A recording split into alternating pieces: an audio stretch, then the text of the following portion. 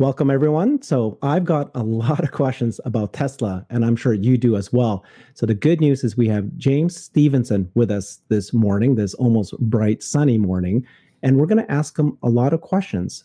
Is the stock price of Tesla underpriced? Is there some sort of trend line that we can look at to see and compare whether or not it's underpriced or overpriced today? He just recently released his detailed forecasts on gross margin, cash, revenue, vehicle productions. We also want to look at this unique pattern that we sometimes see with the Tesla stock.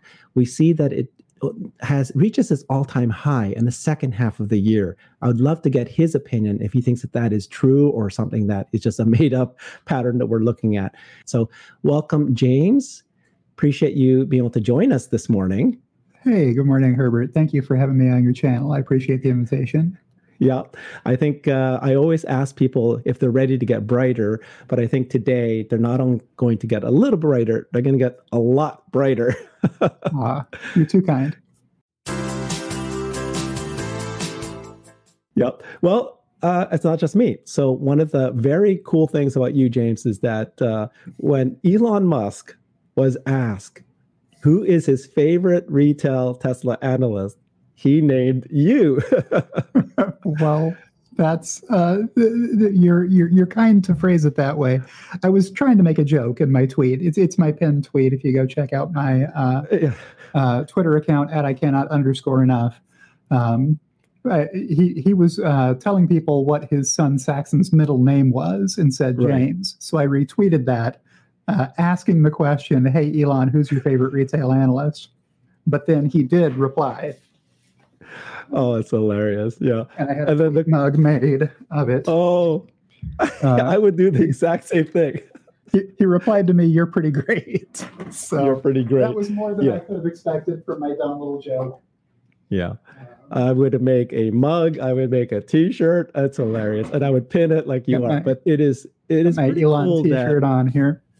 Yeah. Not only did he reply to you and say that I agreed that you're one of his favorite, but you are having regular conversations with him. Just 2 days ago, you made a comment about some sort of automated side mirror, and he started to go back and forth in a Twitter conversation with you. I thought that was absolutely pretty cool. It wasn't just a quick comment. Yeah, it was pretty cool. I have been extremely fortunate over the years to have received a bunch of replies from Elon for no good reason that I can tell. I've never met him before. He just interacts with strangers on Twitter a lot.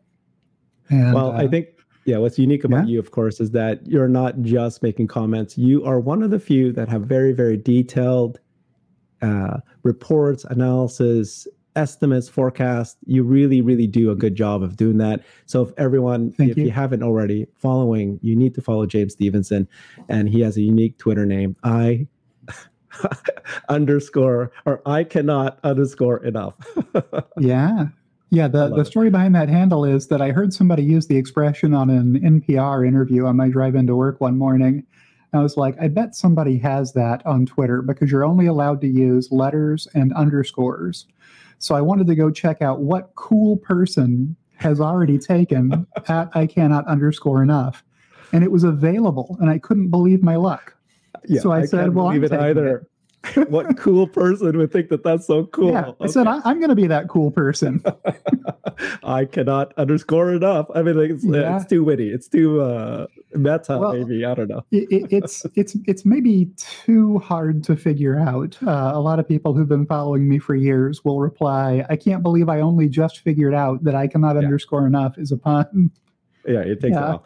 Okay, well, let's get right into the detailed analysis. And let's start with the Stephenson indicator. Let's put it up here. Oop. All right. Let's do that. And I know you've positioned this before that it's a bit of a fun. It's not something people necessarily have to take seriously. It's just one more metric, but it's a cool thing that you discovered, and people can kind of take it for what it is. And so I'll just give you, from a layman's perspective, what I understand it to be, and then you can correct me and go deeper into this. But I love this stuff. I love it because many of us are very heavily invested in Tesla. We think of it as a significant company. We think that it has significant growth. And so we're watching the stock price. And we notice that the stock price doesn't always connect with the fundamentals. We get that. But we know that if a company continues to just be an earnings machine and just grow 50% per year, like Tesla has been doing and is going to be about to do continuously, that the stock price should follow. So what I think you've done here was you looked at the previous years and you noticed that the stock, while it goes up and down, you notice that there's this general trend line of where it kind of follows along quite nicely. And so what you've shown here is that trend line over time. And then these bar graphs are at the top of it would be the stock price as the dates go along. And so what I see here is that in the last several years, the stock price is overpriced over what it should be based on that trend line. And then recently it's underpriced. I'm probably not doing a good job of explaining this, but go ahead. Yeah, well, it's hard to explain. It's so hard to explain that I actually made on my YouTube channel, James Stephenson, which I named after myself, egotistically. You didn't actually do that. Videos. You didn't do that. It was our friend Mayor that did that, and then you thought, okay. Oh, yeah, he did. Yeah. So at Fresh Jiva on Twitter, Mayor Thaker said you should trademark it, Stephenson Indicator TM, which I thought was hilarious. Just the first time that I pointed out, hey, there is this technical analysis support line, which is just a dumb linear function, right? It's just the lowest price at which Tesla has closed since 2019. So that happened on March 18th of 2020. It was $72.24, split adjusted. So actually in August 31st of 2020, Tesla split 5 for 1. So it was more like $361 and change at the time on that date at that time. But you have to adjust it for the split after it happens. So in today's prices, it was $72.24. And I have to say that really fast because Tesla is about to split again 3 for 1 next week. Which I have already reflected in my forecast model, but I'll keep going before I get lost. So if you take that date's closing price, $72.24, and you add $1.69 to the stock per trading day since, you get the line that you see first when you look at this chart, that diagonal line. And the coolest part about this chart is that diagonal line does not exist. There's no diagonal line drawn on this chart. All of the lines on this chart are either horizontal or vertical, right? And so all those vertical white lines are showing you the distance between that day's actual closing stock price and Stephenson indicator, which is just that line function that I described. So for every day, how far above or how far below Stephenson indicator did Tesla's stock close is all this is showing you. So during that epic bull market that lasted 2020 and all of 2021, for most of the time, this support line this function acted as support for Tesla stock, if you look back at it. And then this year, 2022, when we've had a pretty big bear market the whole year, Tesla has mostly traded below Stephenson indicator and has started trending back up towards it recently. So one of the questions I get about this is this a joke? Yes, it's a joke. Stephenson indicator, like all technical analysis, should not be trusted for anything. It's only showing you what has happened. It is no guarantee of future results, and this is not trading advice, and we're not providing financial advice to anyone. This is for entertainment purposes only, everybody. Yeah. It's one additional metric, right? And so does that $1.69 number, is that somehow correlated with the earnings and the growth earnings that this particular company is showing for the last several years? Yeah. So where did it come from? It just came from looking at the trend, eyeballing it, and seeing, hey, where has support been? What number would you need to plug in there to get to support? And it was close enough to $1.69 that for meme purposes, I rounded it to $1.69. Nice. To be funny, the same way Elon does a lot. Thank you for the nice. But in my series of videos on Stephenson Indicator, by the time I get to part 3, I explain what fundamentally about Tesla explains this increase in stock price over time. And what that is earnings growth.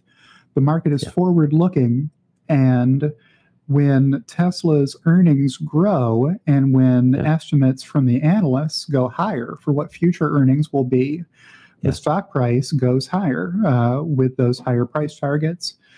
So really, it is Tesla's fundamental earnings growth driving price appreciation over time, which explains why we see a function like this. Okay, exactly. Okay, so that's why I assumed it was, and I get the fact that this is not to be taken seriously. I get that because we're making up numbers. Okay, you imaginary line kind of thing, but it is important to actually visualize somehow this notion, the notion that we know that Tesla is spitting out earnings, and we know that they're growing significantly per quarter.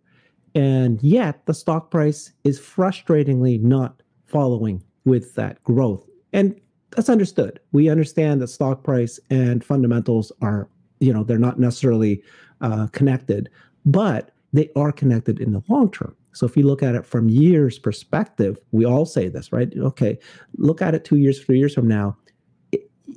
I tell my family and my friends that I get that the stock can skyrocket and can fall. It's very volatile. It's a beta stock, but it cannot be ignored that 3 years from now, based on the cash flow and the earnings that this company is going to do, that they're going to, the stock price can't follow.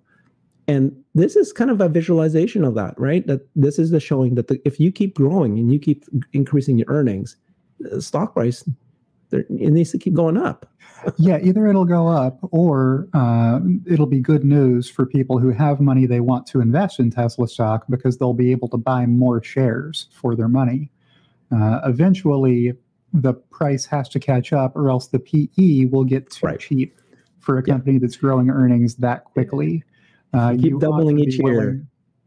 Yeah, a guy named Peter Lynch, who was very good at investing, said that the PE can be high and that still be a good deal if the earnings growth rate is also high. And if the risk of achieving those earnings is low, then you ought to be okay paying a higher PE for a stock that has much higher growth and, future earnings potential than other stocks.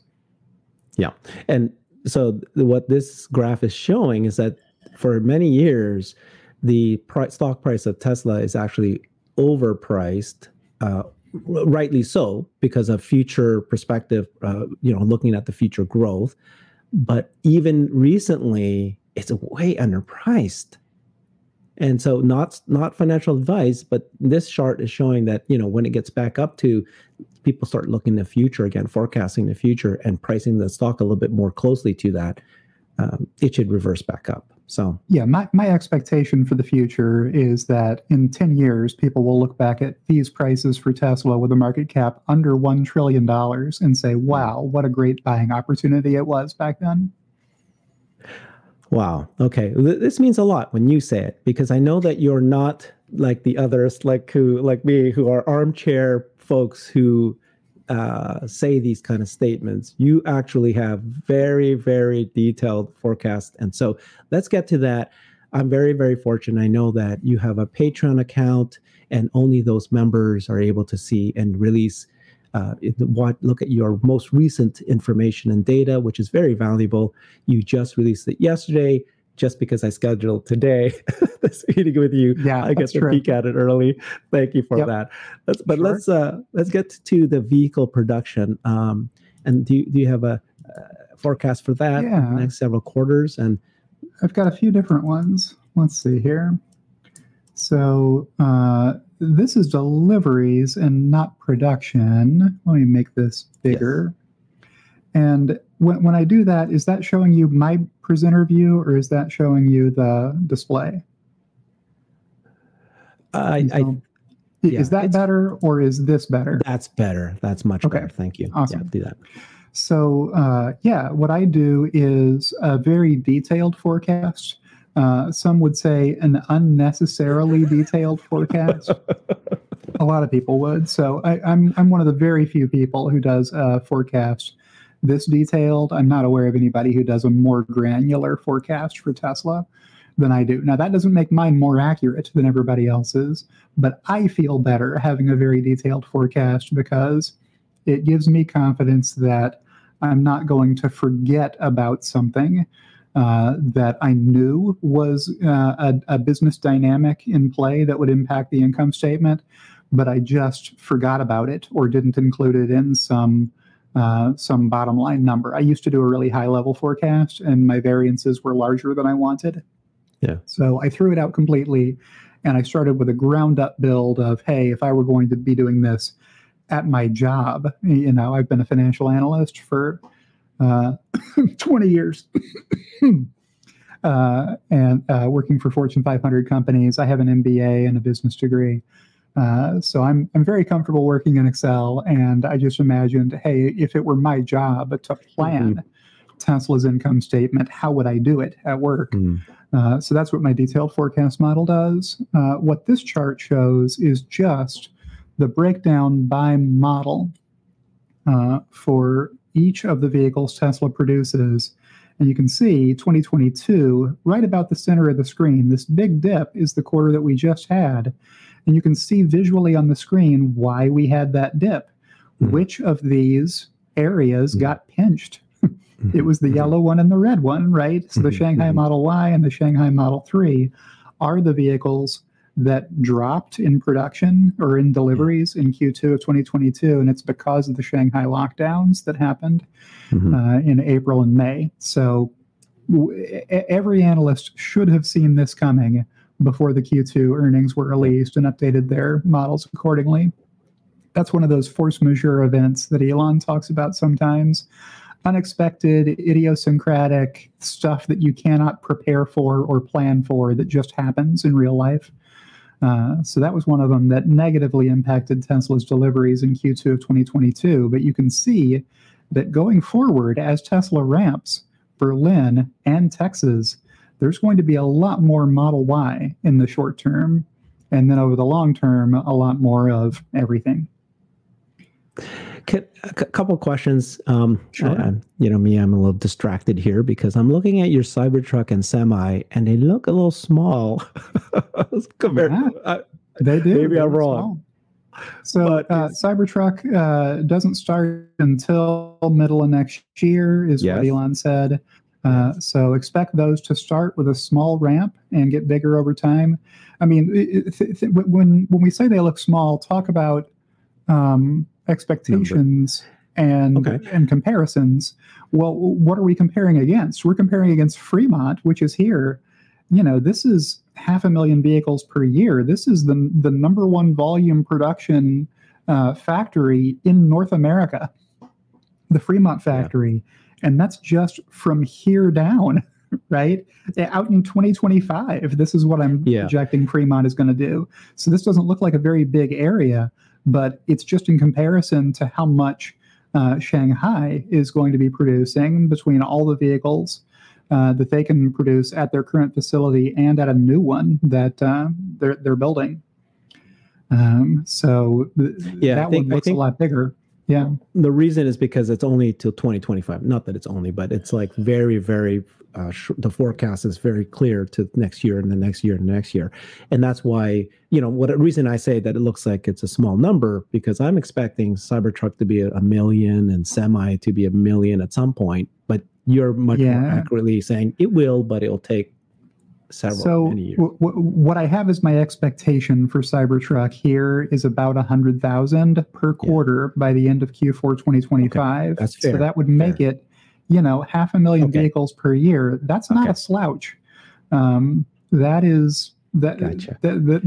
to be one of the world's best-selling vehicles at that point in time. It just looks small against every other model Tesla will be producing around the world. Okay, it's per quarter, and it's only 2-3 years out. There you go. That explained everything. And Semi, it looks like a tiny little light, and I'm thinking, probably, I'm hoping maybe 20,000 for next year? What's the actual numbers? Well, for a vehicle like Model Y, that's a midsize, crossover SUV, that's the most popular kind of passenger vehicle in the world. Mm-hmm. So you can Mm-hmm. sell millions of those per year. Model 3 as a luxury sports sedan, you can sell 1 million of those per year. Semis are not the same kind of vehicle, and they look small by comparison when you put them on a chart like this. But there just aren't as many of them to begin with. There aren't as many semis purchased per year. Now, Tesla can beat this forecast. I know you're looking at it saying, they better beat that. That looks really small. But, I think they're called Class 7 tractors that pull heavy trailer loads, at least in the U.S. There's not a market to sell 500,000 of those per year because there aren't that many being purchased. There's a fleet that already exists, and those vehicles last for 10 years or however long their lifespan is. So you're only replacing a tenth of that fleet per year. It's not a giant market, but it is a big profit opportunity for Tesla because of the operating cost savings that those semi buyers will experience with much lower fuel costs. And if Tesla nails FSD, a lot of labor savings. Those are your chief two costs related to the shipping and trucking business are labor and fuel. If you can greatly reduce both of those of your two biggest costs, that's great for your P&L. So the payback period on a Tesla Semi should be short. Yeah. 200,000 per 3 years savings is what they said just on the fuel. Yeah. So how much do you charge for that? I think Tesla's going to raise the price of the Semi, which we saw changes to the website recently. So I don't think they want to let anybody else reserve semis at the launch day pricing. Nice. Okay, let's move on. What's your next, which one do you want to do next? Earnings, gross margin, my favorite, cash. Let's see. I've got a whole bunch of charts here. I'll flip through quickly. So here's non-GAAP earnings per delivery. Okay. We can talk about this one. Why do you do it by per delivery? Well, so if it's just a number, if it's just a dollar amount, that's okay. And that's how Tesla reports it. And you can go look at the number getting bigger over time. Mm-hmm. But what's also important is to realize that Tesla is getting operating leverage with scale. So the more vehicles you produce, the more revenue you make. Even if your gross margin doesn't improve, your earnings per delivery will increase because you're flexing against your fixed cost base. So your headquarters doesn't have to hire twice as many people to work there if you produce twice as many cars globally as you used to, right? Can you pause? Sure. I'm a layman. I've got an MBA too. I'm very good at finance, but I just need to pause because you said a lot of things there just for a second. So I had always, I guess, naturally assumed that earnings can grow if you cut the expenses and become much more efficient.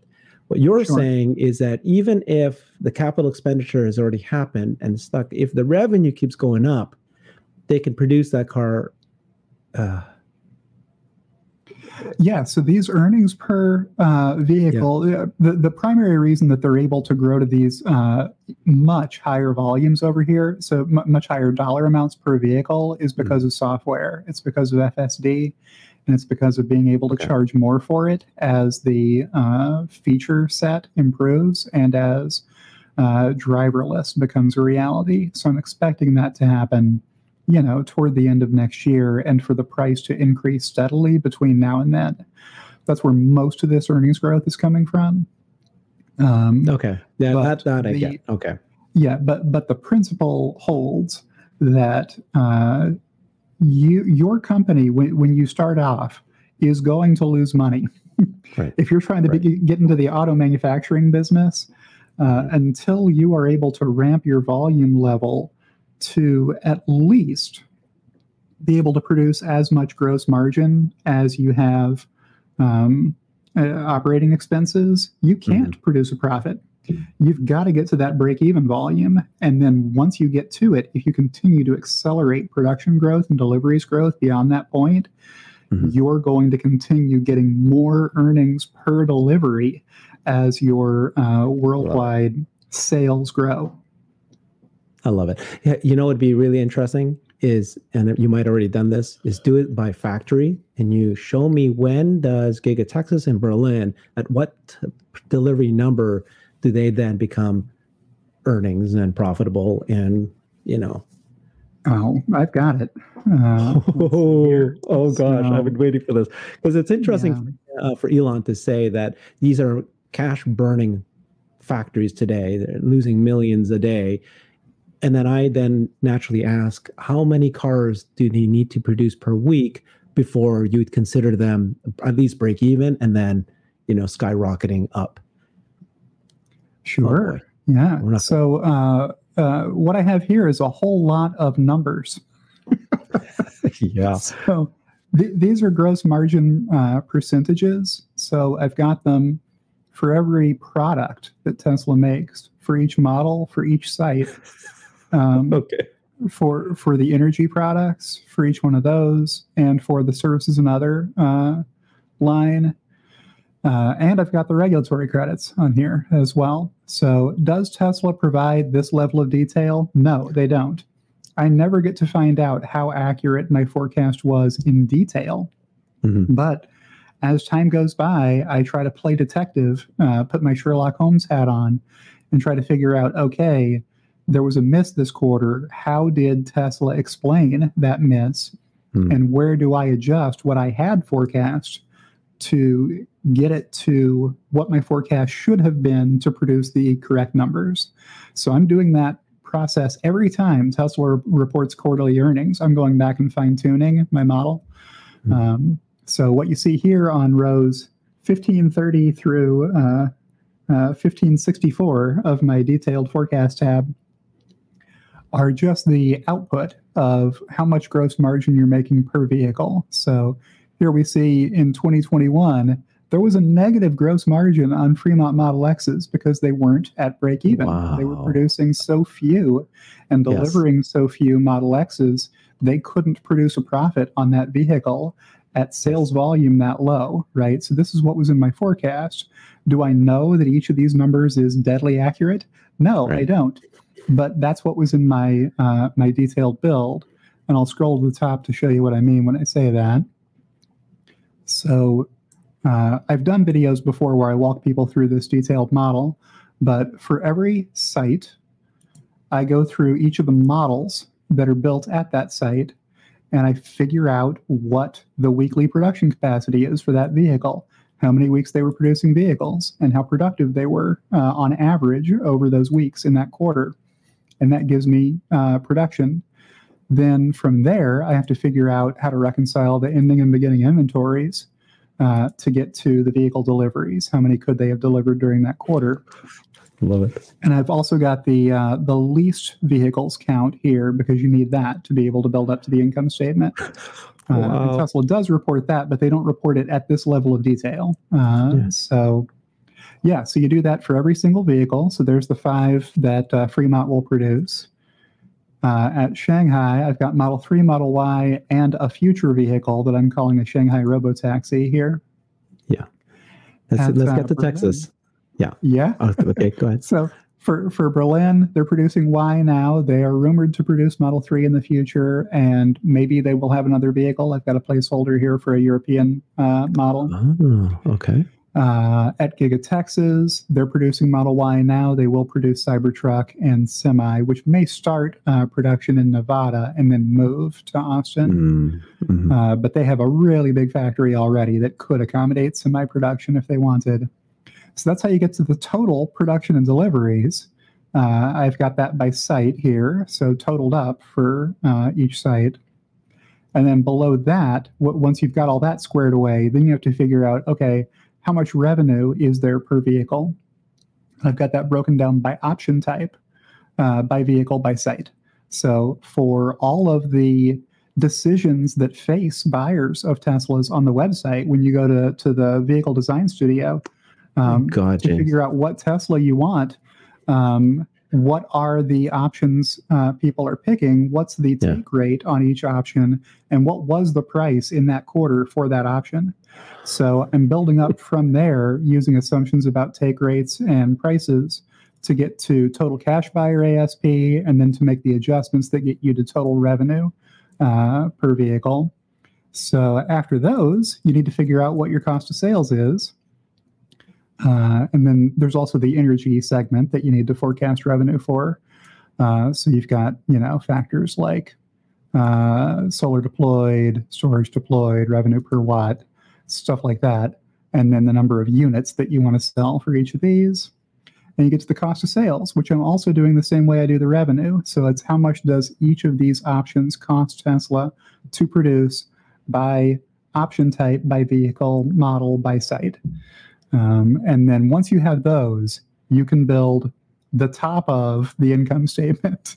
So that's here. All of that work is to get down to that line of the income statement. Wow. Yep. I do 1,160 rows worth of detailed calculations to figure out what these 15 rows are going to be. Yeah, this is detailed. This is very detailed. I doubt even, like you said, that they might not even have this all in one, analysis. I doubt Tesla has something just like this. Right. Maybe I'm wrong and they do, but yeah. And then you have to forecast other stuff. So below the line costs, research and development, SG&A, restructuring, which you don't get every quarter, but we did get in Q2. With that Bitcoin impairment and restructuring and layoffs. And I've got a bunch of other stuff below the income statement, which is all right. So fun. When do you forecast Texas to get into break even? And how many deliveries must that happen? So why did I start with gross margin percentage? It was because you can see for total Texas, if you run across here, losing money there in Q2 of 2022, making a tiny amount of money there in Q3, right? So that's 3%. Then in Q4, they'll be at like a 12% gross margin for the factory, even though semi is going to come in losing money hand over fist. So I'm forecasting a negative 446% gross margin for the semi. That then becomes a smaller loss and a smaller loss and a smaller loss. And then by the end of 2023, we'll be barely profitable. And then from there, it'll make more money as time goes by. That's for semi. Okay. Yeah. So that's what's going on there. So will Giga Austin get very profitable? Yes, it will over time as the price of FSD goes up. Is it going to come roaring out of the gate with giant profitability? I don't expect it to in my forecast. Okay. And then you've got deliveries. You feel like your delivery estimates by week are... Well, you asked an interesting question, which was how accurate have your forecasts been in the past? Mm-hmm. So I wanted to share, if you can still see my screen. Yeah. Tweet here that shows how my forecast did when I tweeted on November 1st, 2020, what I thought the earnings were going to be for full year 2021, which is the most recent full year we've got. Yes. So if not for the $340 million worth of one-time payroll taxes on Elon's stock compensation, I would have been within $27 million for the full year at the non-GAAP earnings line. Which is how much? I said is what's the full year? Close enough for me. So what I had in my forecast was $8 billion worth of non-GAAP earnings. Wow. And what Tesla actually reported was $7.64 billion. Wow. Because that unexpected payroll tax came through. So without that, the rest of these variances would have all netted to almost zero. Nice. Now I got lucky in 2021. That's plenty close for a full year forecast. But the point here is Wall Street analysts in November of 2020 were not forecasting this. Their earnings estimates were a lot lower than this. Yeah. And they're not doing the same kind of detailed forecast that I'm doing. Yeah. Draw from that what conclusions you will. But I follow Tesla very closely, and I update my model all the time with what I learn following Tesla news and, following really informative Twitter accounts, etc. This is brilliant. I just really appreciate you did this. So can we get to what's next? Can we do earnings forecast? I think the big one. Can we get right through that one? Let's bring back up the model. I want to know. I can't see these numbers. They're a little too small. Is there a way for you to? I can zoom in more. Or do you have the graphs? Yeah. So here's my income statement, or we can go back to the graphs. Yeah. Yeah, I see that. I've got that too. Yeah. So yeah, these are the earnings we were talking about. Okay, so a minute ago.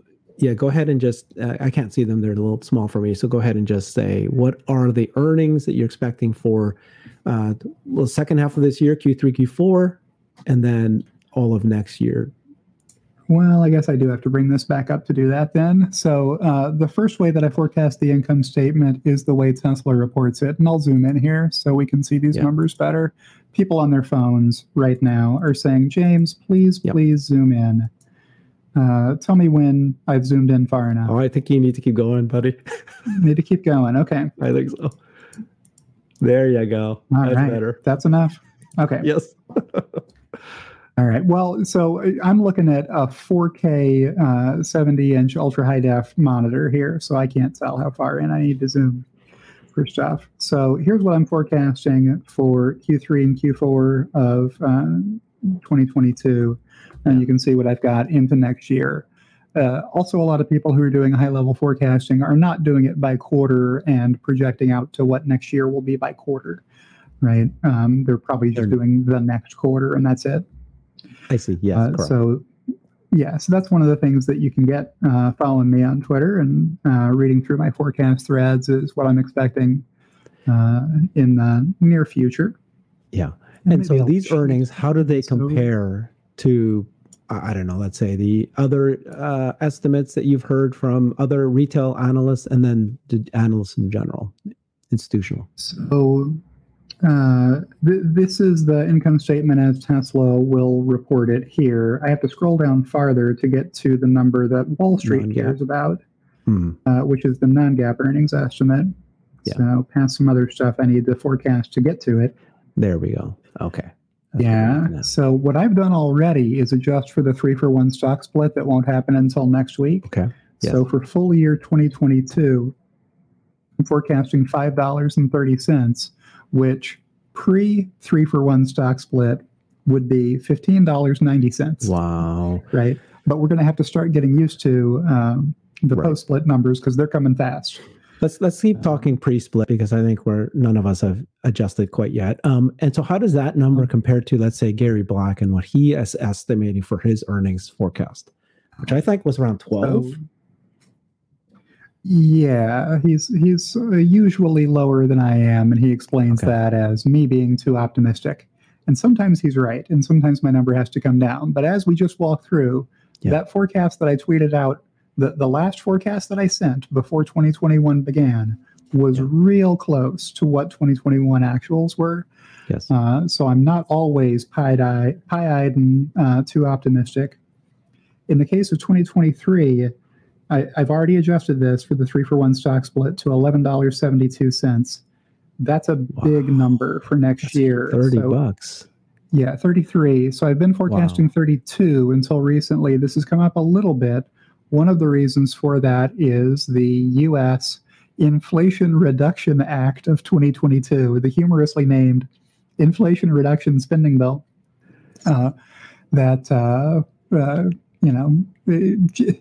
what's a little more deficit spending, right? That's what got us into trouble in the first lap. Let's do a little bit more.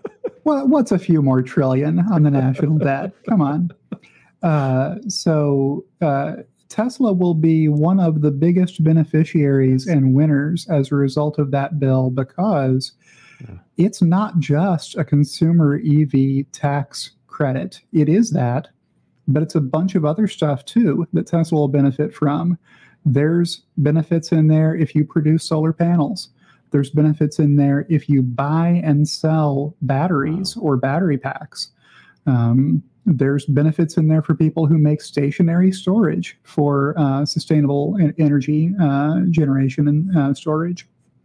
So there are tax savings that Tesla can reduce their tax expense as a result of that bill. So now there are limits on that. So don't go crazy thinking that Tesla's tax liability will be zero corporate income tax. That's not what I'm saying, but it will be probably only 75% of what it would have been without this bill.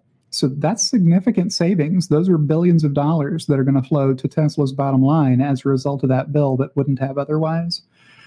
So that's part of what has increased my earnings projection for next year. I forget where Gary is, but it's not over $30 for sure. This is pretty cool. 33, 15 now, and 33 next.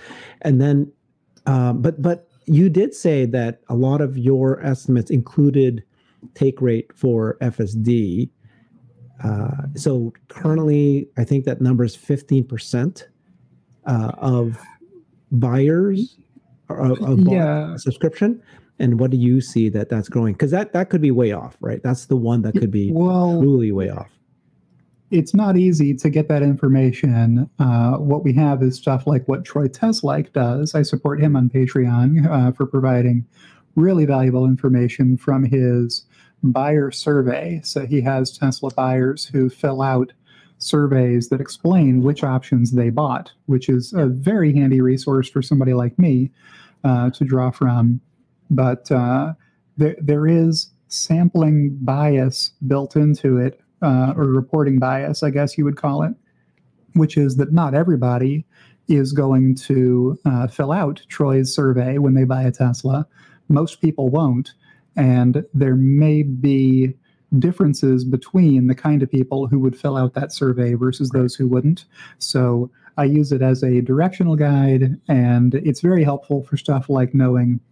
And sometimes we hear from Elon stuff like the China FSD take rate is very low. It's 1 or 2%, right? So when you're doing a forecast like mine, you really want to factor that in so that you can do a better job forecasting quarters where there's a big change in how many deliveries you're getting from vehicles produced in China, right?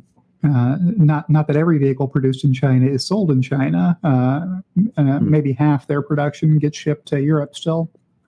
Well, beta's not available anywhere else other than the U.S. and Canada. And so that's, why would I buy it if beta is not available yet? So. Yeah, that makes sense. But a lot more people in the U.S. were buying FSD beta than 1 or 2%, even before FSD beta was available in America. So Chinese consumers are taking a wait-and-see approach to this technology. They're going to want to see it proven, it seems, before that take rate increases a lot. But I do have it increasing over time as it rolls out, because that's cool technology. That's a cool party trick to let your car be able to drive itself, and that has value. And people around the world are going to see that value and sign up for it. Yeah, so $200 a month or $12,000 per year, but that's a significant bottom line impact to the margin if you can get more take rate. And that's why I guess it's critical. It's so critical that what happens with the beta and how impressive are people impressed with it. And we don't even need to get to robotaxi, right? We just need to have it to be valuable enough for folks to want to spend that money. And so you're saying that you are seeing a huge impact to the bottom line and to therefore the stock eventually significant. This is significant. Just the FSD beta rate take.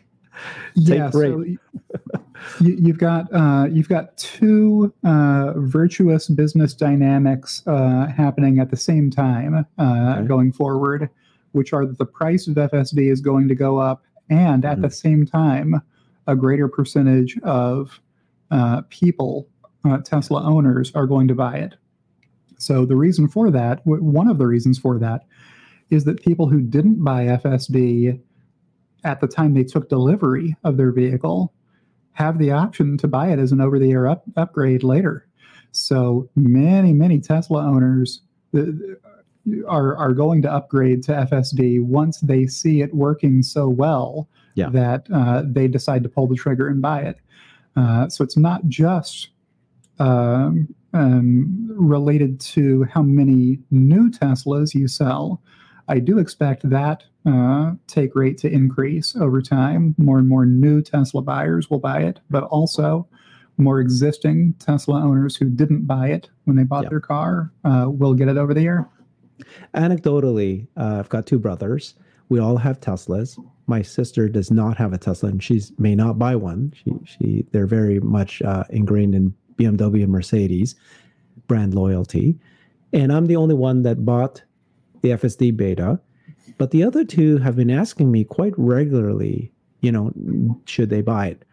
And my second brother, he is on the fence. He's about to buy it, and he sees that this is going to happen, and he wants to lock in the $12,000 price. But my third brother, I told my third brother, not quite yet for him. I don't want him to be disappointed, waiting another year, 2 years for something. But what I've been telling people is that, let's assume that this FSD is going to take many more years than we're all expecting. Let's assume that it will be 5 years from now, or let's say even 8 or 10 years from now. Let's say 8 or 10 years. I'll give you that. But in about 3 to 5 years from now, people will start to see that it's going to happen. Like, it's going to be clear. They're going to see the light at the tunnel. And at that point, the value of FSD will go up, even though it's not necessarily there yet. Robotaxi is not there yet. I don't know if, you know what I mean? Like this, at this point, no one is assuming that FSD is going to even work. I think I'd say that only 10% of people are in that camp that think that it's going to happen. 90% is, it's making mistakes every single day. But in 5 years, almost probably 75% of people will go, this is going to happen now. I better lock it in, even though it's not available yet. So I don't have any robotaxi network revenue or earnings built into my model. Nice. But if that happens one day, that's just gravy on top of the earnings growth that you see here already. Okay. So what might happen with the FSD take rate is that it goes to 100% because the demand for Teslas outstrips their ability to produce by so much that they can do it. Or safety. Like I think it's required that you have to buy FSD to get a Tesla, then the take rate goes to 100%. Or if Tesla needs to take a significant fraction of production for the robotaxi fleet, then those vehicles aren't available for sale at all, which further limits the amount of production available to sell to people. And at that point, it's even easier to say, well, you have to buy FSD or you can't get a Tesla. And as you just alluded to, and I cut you off immediately. Sorry, Herbert. It's kind of a safety imperative at some point when you say, hey, FSD is proven 5 times safer or 10 times safer than a human driver. It would be irresponsible of us to continue selling these as manually driven vehicles that are 5 times likelier to kill somebody than if they run on FSD with no steering wheel or whatever. I think it's even simpler than that personally. So, for example, they just recently released the feature, right, where the seatbelt tightening, and the airbag deployment doing it earlier because of the unique ability of the Teslas to have vision, right? That's released. That's coming out. But like, imagine if you don't even have to buy. If you bought FSD, it has a feature that it will prevent you from having an accident. You're never going to, run over or hit a tree, and it'll stop you safely. Just that safety feature alone, it becomes an imperative that everybody needs to buy this, even if you're not promising robotaxi. Yeah. Now, the world is a messy, dangerous place where accidents do happen. So I don't want anybody to think the accident rate will ever get to zero for Teslas, because stuff happens. And if somebody really wants to hit you with their car, there's only so much you can do to avoid that accident. If you're stopped at a traffic light waiting for it to turn green, somebody can hit you. I've been in an accident like that before. So it'll never be zero, but certainly FSD has the potential to be safer than a human driver in the future. Elon's been telling us for years, and he has a team hard at work making it happen. Okay, so it's good to hear that your forecast it's kind of like that. It feels like to me like an in-between ground, which is very realistic, right? There is this overly optimistic folks like me who say, oh my God, can you believe when robo-taxi comes in and bot comes in and, all these amazing things are being added.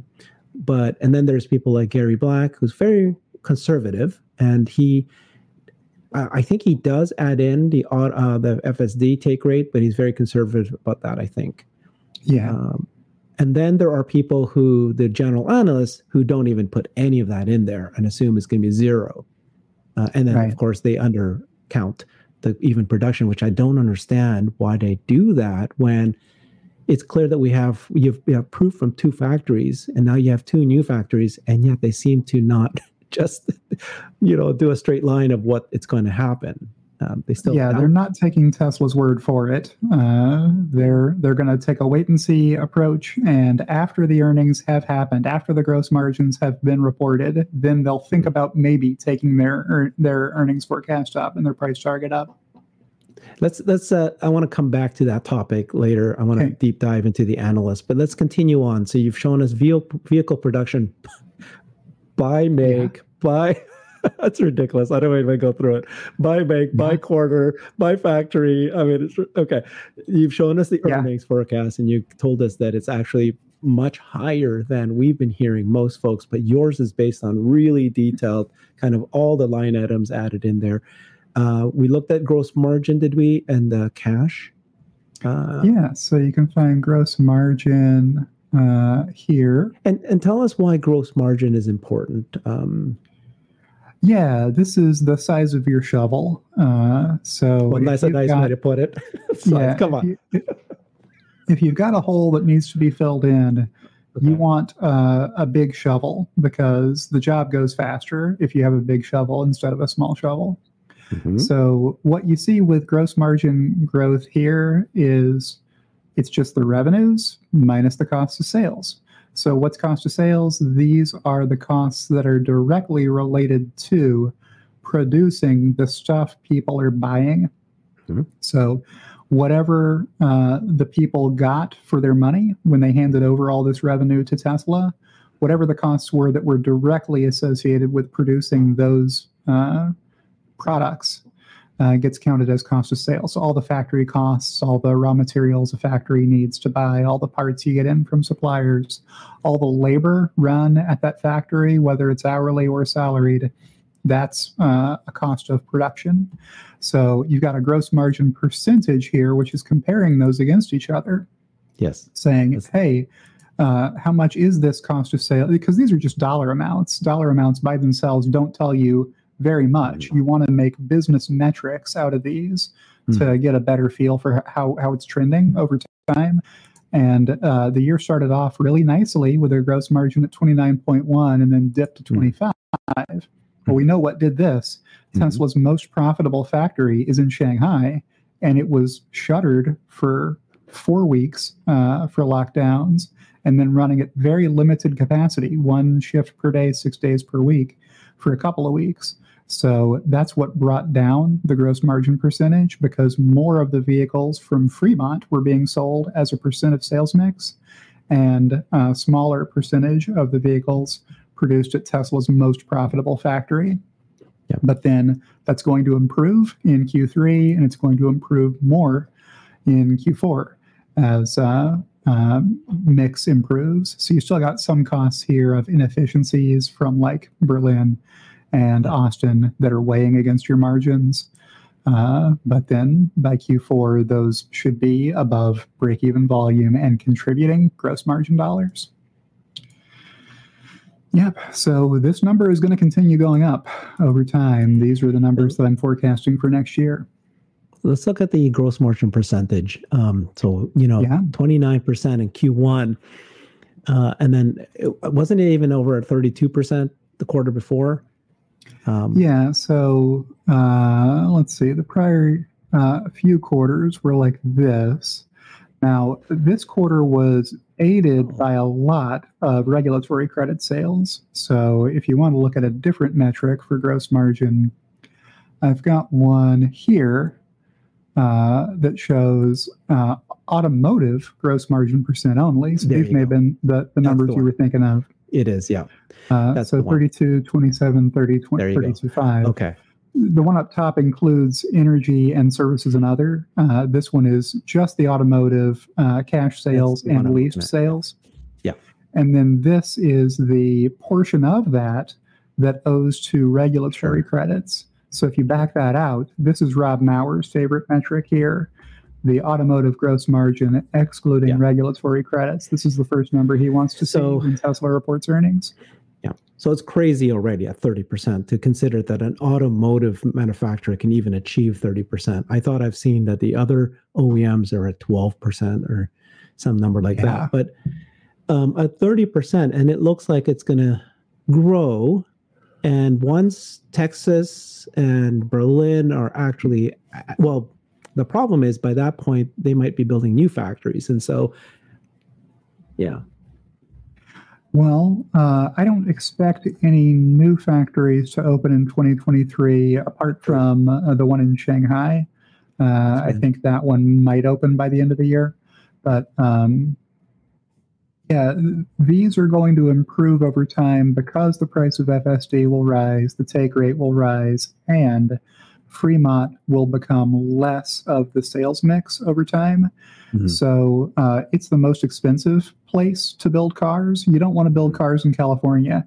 That is a boneheaded, dumb move that Tesla made 15 years ago because they were just starting out a car company and they wanted to duplicate the T0. And they said, this is going to be easy. We'll open we'll open a little car factory. That'll be fun. California labor laws make it difficult to make a lot of money in a manufacturing business in California. But Tesla figured out how to do it. Like, maybe that's good that they had to figure out how to make money even in a California regulatory environment producing cars.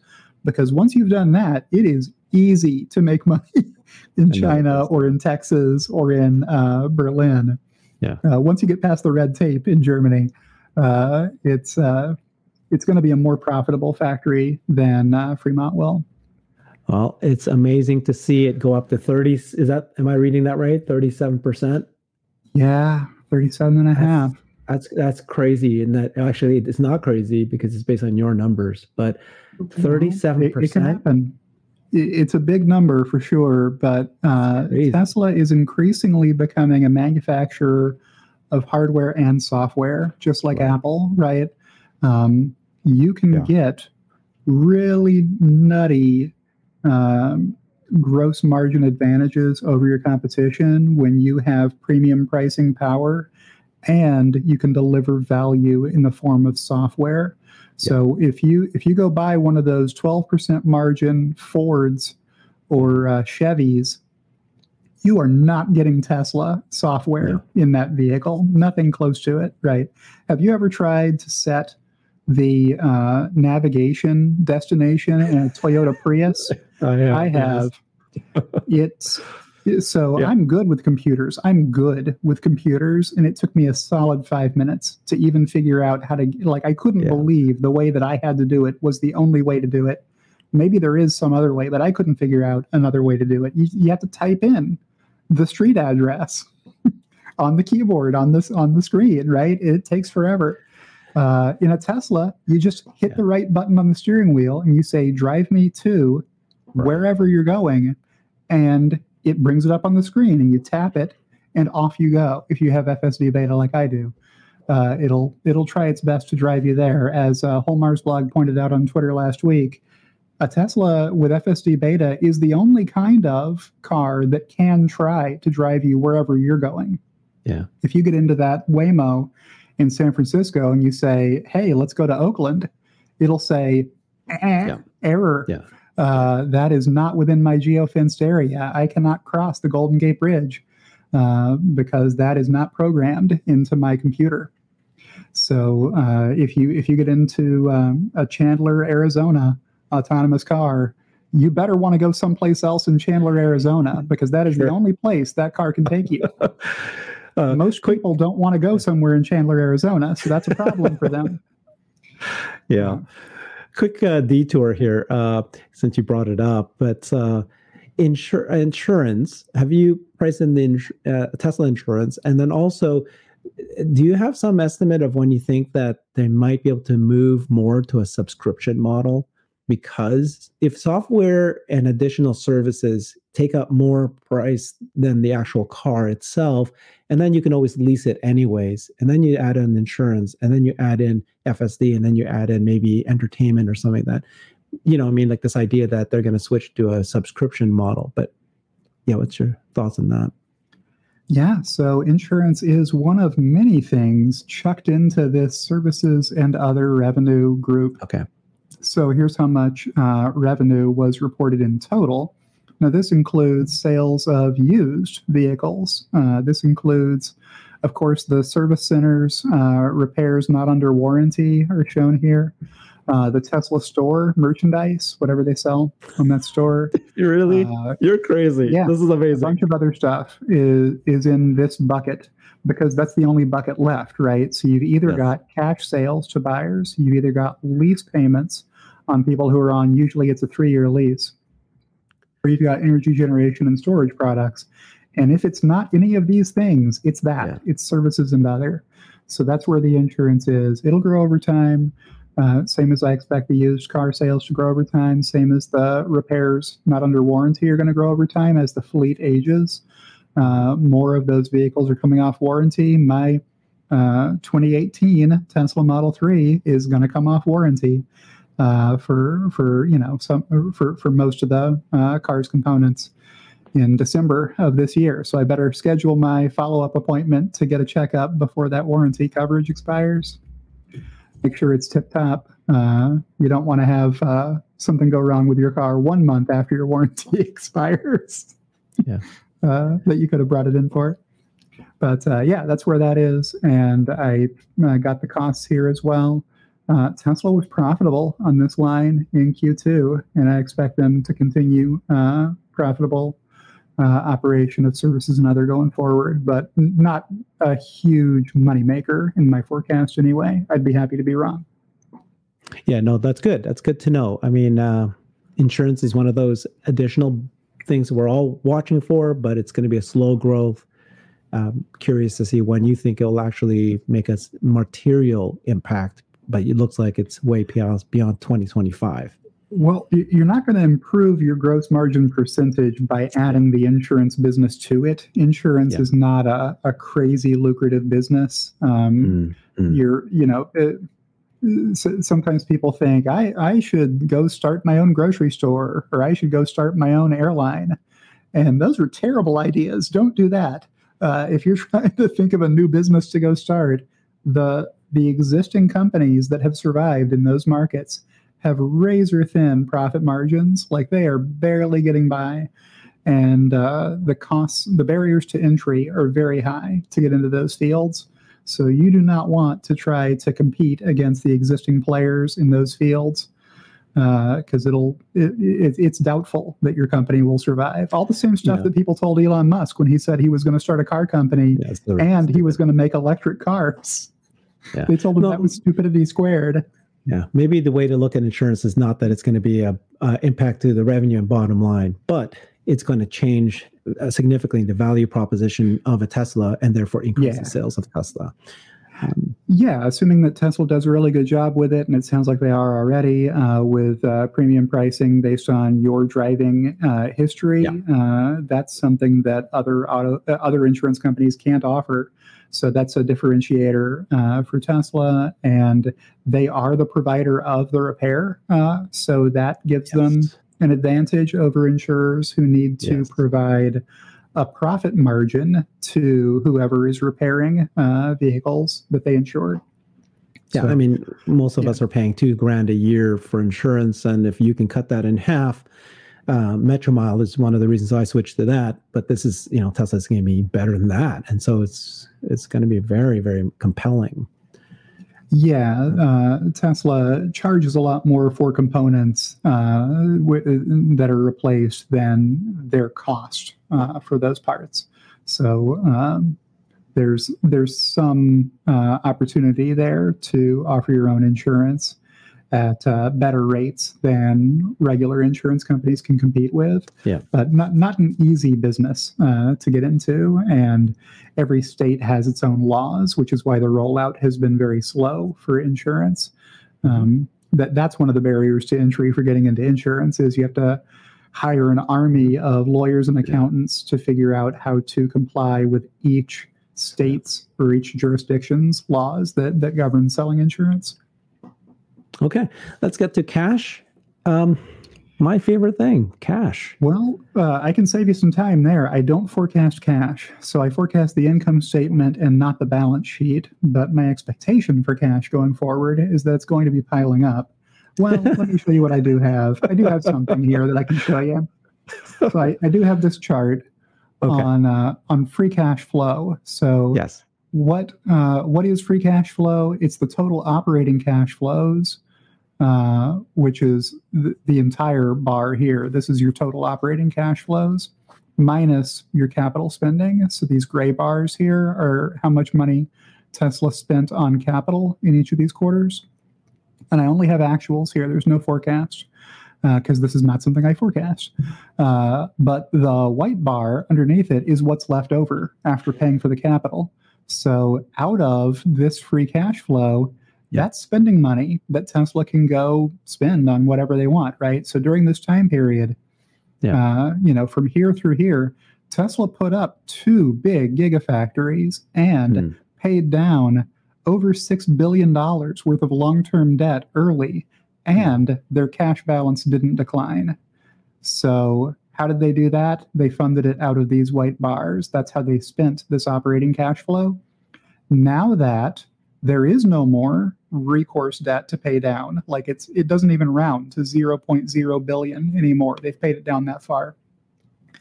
They'll never be totally rid of all long-term debt because there's, again, accountants and lawyers who determine that there always has to be some, revolving credit facilities or whatever. The cash is going to start building up unless Tesla can find something else to spend it on. There's not a lot of huge factories still being built. Now, there is work going on in Austin. You can follow 4K Podcast to get updates on that regularly.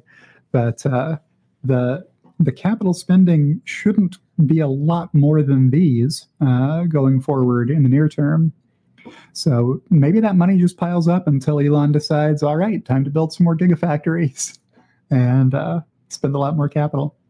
Yeah, of course they will. But like you're showing here that they can do all of it. They can keep spending on as many gigafactories as they want, and yet they keep making so much cash that they can't spend it as fast as they're making it. So yeah, and I'll run you back to the P&L to show you there is this line here called interest expense. And to back this up a little bit, this number was higher in the past, right? So back in 2020, these interest expense numbers were bigger because Tesla had long-term debt payments they were having to make that were large. And going forward, here's the most recent couple of numbers.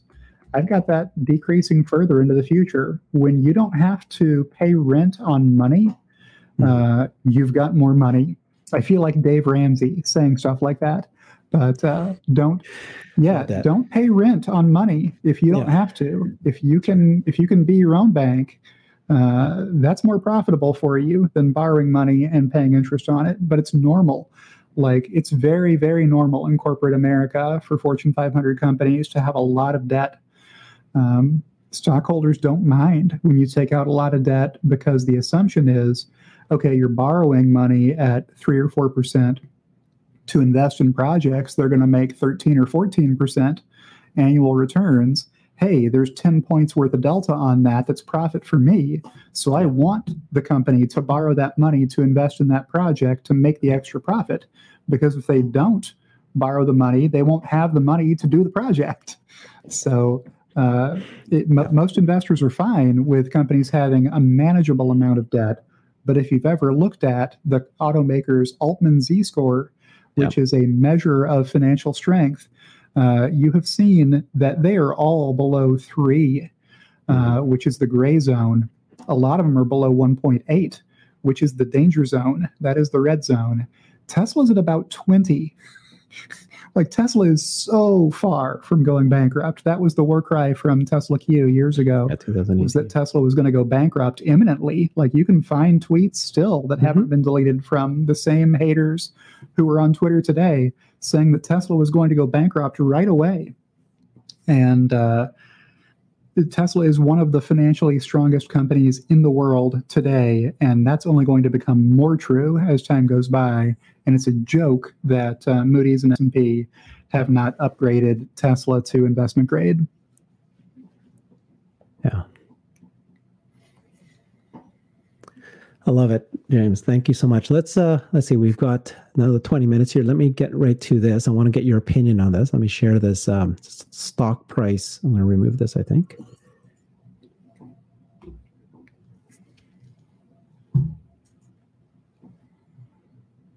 Oh, sorry. It's taking me a little bit there. I'm trying to figure out how to share my... There it is. Sorry. It's all right. Okay. Here we go.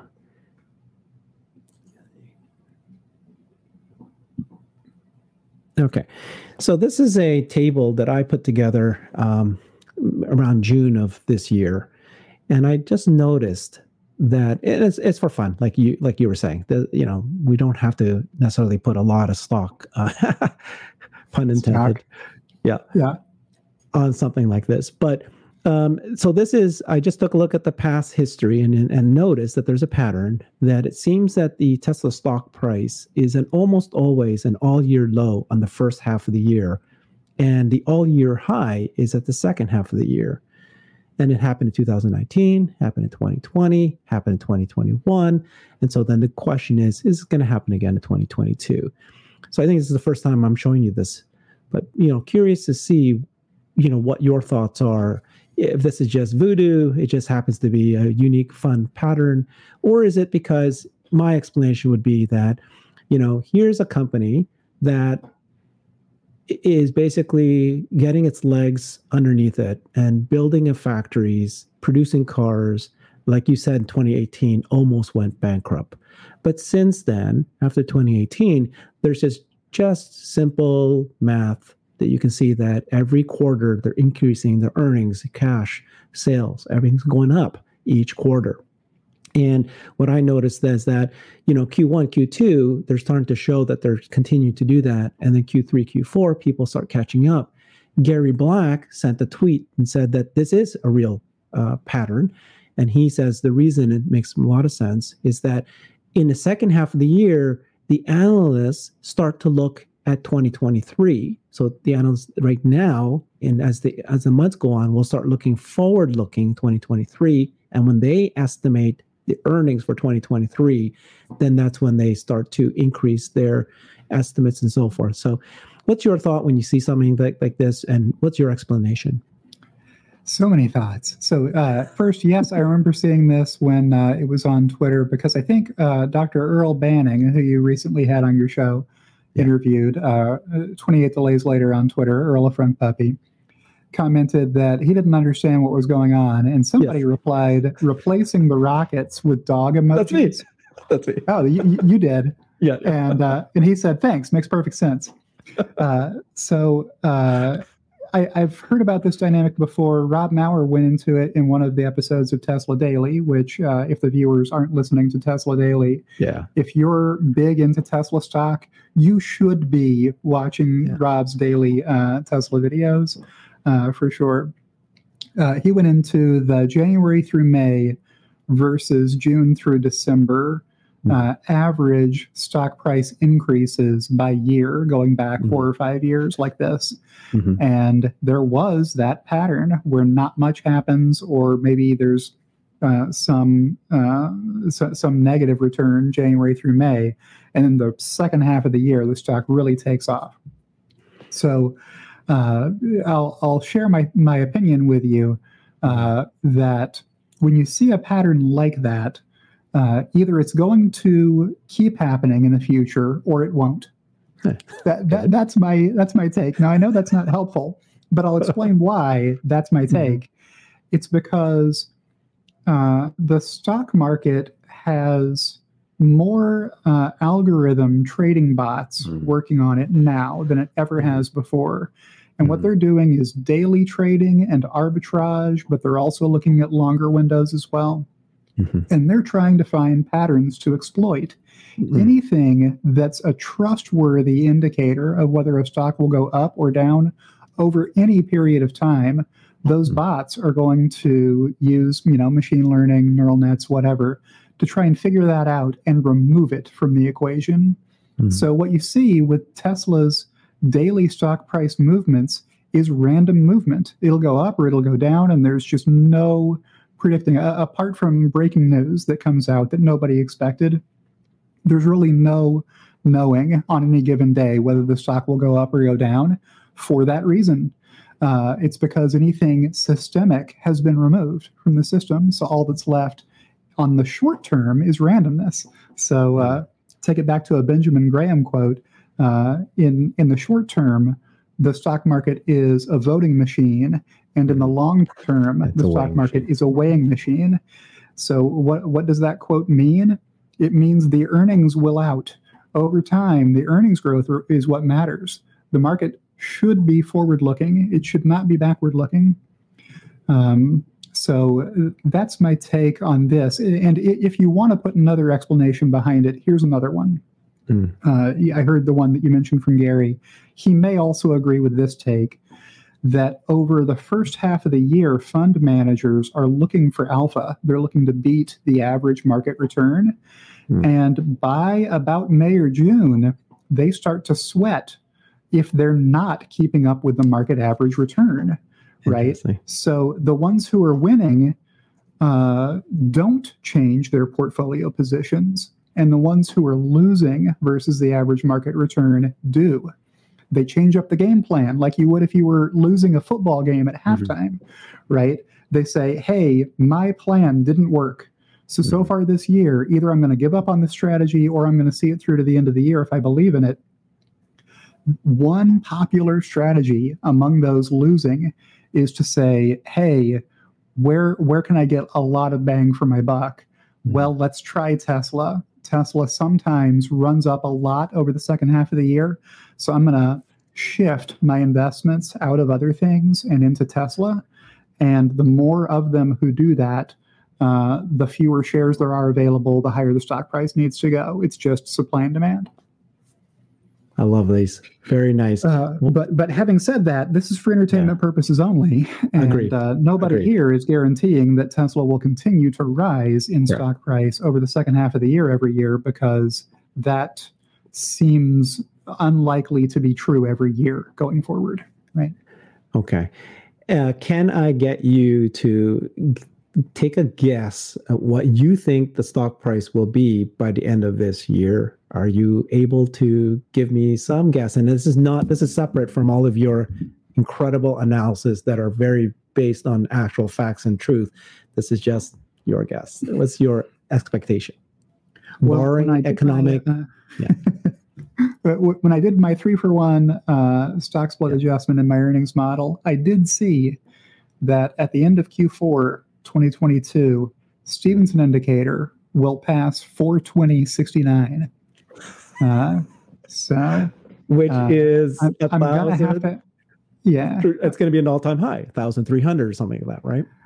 Yeah. So that would be, 12, 20 times 3. 61-ish. Close to 1,300, yeah. Yeah, somewhere in that neighborhood. So I would, if you're going to put me on the spot for a year-end prediction, a New Year's Day, Tesla stock market will be closed on New Year's Day for the holiday. But right around that time, over 420.69 is what I'll say, because that's entertaining to say on a video. It's fun. But what I say is that it won't be on New Year's Day. It will be on January 4th, 5th, or 6th, because they're going to show the print on January 3rd for Q4 numbers. Oh, all right. Yeah, that's right. Yeah. Deliveries get reported on the 2nd, probably. So, yeah, people are going to be blown away, I think, just like they did last year. Remember in January when people were just amazed at the production numbers that they keep putting out. And by then, I'm expecting Texas and Germany to be hopefully even beyond your estimates, hopefully, right? If they just keep overperforming. Yeah. My goal is never to estimate or to forecast something Tesla can't beat. I want there to be an equal chance that Tesla beats or misses what I'm forecasting. If that's the case, then I've done my job as a forecaster. Well, let's start. I wanted to ask you this question about your opinion about institutional analysts. What's the reason why they estimate the way they do? How do they compare to actuals? And I was joking around with you earlier, and I was like, can you find me some sort of metric that whenever I see the average institutional analyst estimate, I can just do a 4 times to that, and that's the actual? Is there a pattern? Yeah.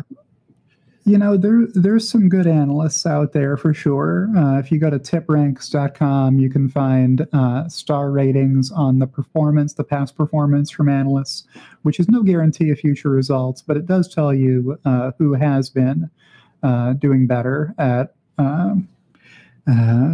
stock recommendations, buy or sell over time. And some of them are pretty good, but the favorite example I have is going back to, 2018, 2019. The highest stock price estimates, the highest 1-year price targets in, mid 2019 were $500 for Tesla stock, pre 5-for-1 split. Mm-hmm. So $100 post split adjusted. And by the time a year had passed, Tesla was over $2,000, right? So 4x the highest analyst expectation. Yeah.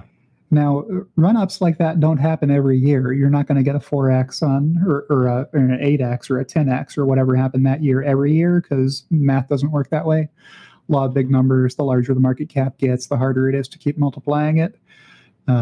There's only so large fraction of the economy you can take before you run out of room to grow your market cap. But Tesla is not close to that number right now.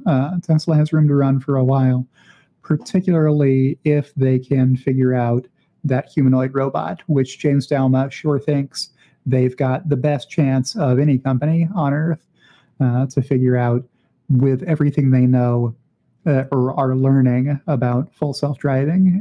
It's basically the same problem.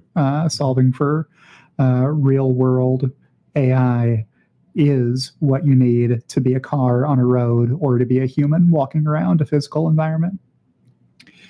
I know I was going somewhere with this.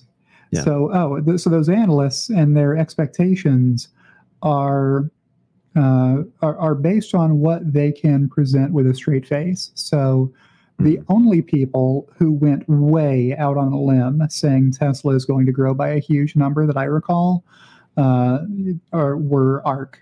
So ARK Invest, Kathy Wood, had a $4,000 price target on Tesla, which if you do the split adjustment on it would get to 800. We're above 800 now, right? And that was, I think that was a 5-year target back in 2018. So Tesla got there, and they were right on Tesla, but they were all by themselves. Like ARK Invest is not an analyst that would be ranked on tip ranks. So what I said earlier was right about the buy side retail analysts and their consensus. nobody thought Tesla would go higher than 500 back then, and it blew past it by a huge margin. So, yeah, when you talk to Gary about trying to get his earnings estimate up for the future, he says, hey, I have to convince these Wall Street analysts, and they don't want to budge from where they are. They want to ground their assumptions in what has already been demonstrated, and they don't want you to push their thinking outside of that envelope. And for some analysts, he's right. I think others are closer to where retail analysts are on Tesla, believing the product roadmap and the economic benefits Tesla will realize with software and with pricing and with global growth. Yeah. No, thank you for that. I mean, that's so first of all, in order for an analyst to be even close to accurate, they need to understand the business. They need to be able to really dig deep into the details. And so you are, like you said at the beginning, you are an analyst and you have spent the time. And I was just blown away. I think most of us will be just so impressed with the detail that you looked at it on both the detail level and the big picture. And you know the business so well because you're part of our community and you stay in touch. And yet you're not like me. You're not this, starry-eyed, optimist. You're kind of like still very much as you try to hold yourself to a realistic line, it still grows to this level of, sounds a little bit like a little off, but it doesn't. Well, I appreciate bullish perspectives. I appreciate watching, Warren Redlick and Stephen Mark Ryan and Bruce Burnsworth and a lot of other folks who have really high expectations for what they think Tesla should be doing and how quickly they can get there. And that's great. That's great to see those perspectives and incorporate them. Just like it's important to see the other side of the trade. I've been very open to challenging the thinking of people who are selling Tesla short on Twitter over the years. Mm-hmm. And some of them block me as a result of those interactions over time.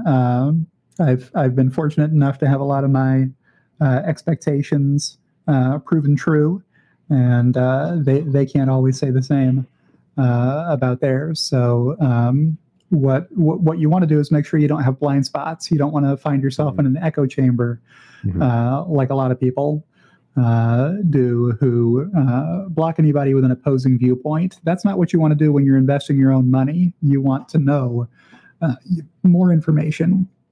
Yeah. More information is better when your own money is at stake. That's my opinion. Yeah, you do it.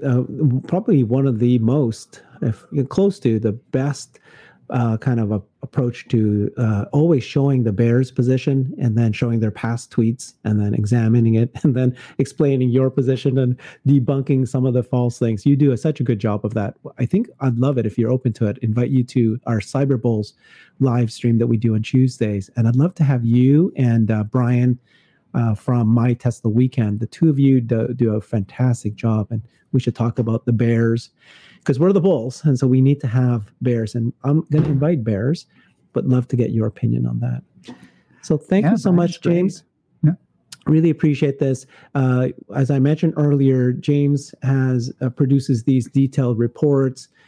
Visit him on his YouTube channel, and his Twitter handle is @ICannot_enough.